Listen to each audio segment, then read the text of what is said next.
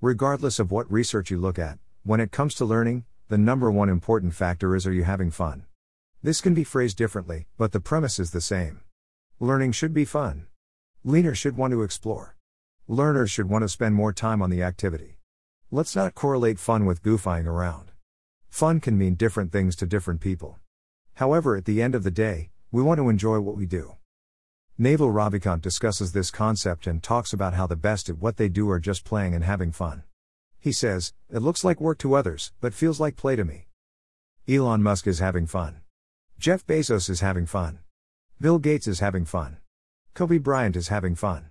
Cristiano Ronaldo is having fun. Luka Doncic is having fun. That doesn't mean they enjoy every second of what they do. It means they enjoy the process, the challenge, the competition. It means they enjoy what they do so much that everything else doesn't matter and they keep doing it. When you truly enjoy what you are doing, you will make time to do it. You will do it more frequently. You will be consistent and deliberate with it. You will not worry about failure or looking bad. You will enjoy being thoroughly immersed with it, that you reflect, analyze and adjust. All of that means you get more opportunities to learn whatever it is that you want. In the end, you learn without actually thinking that you are learning. You are just playing, just having fun, just enjoying yourself. Think about all the people who are so passionate about what they do, and just do it as a hobby.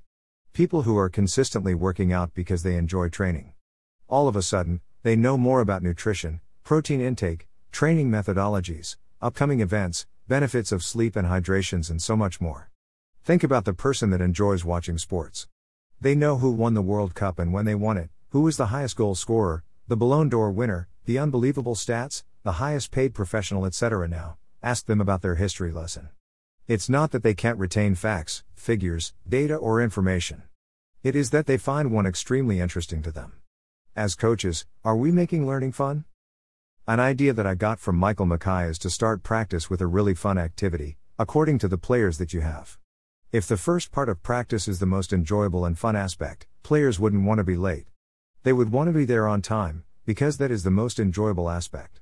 All of a sudden, you don't have to spend time preaching about punctuality and tardiness. Just changing the start of practice has done that for you.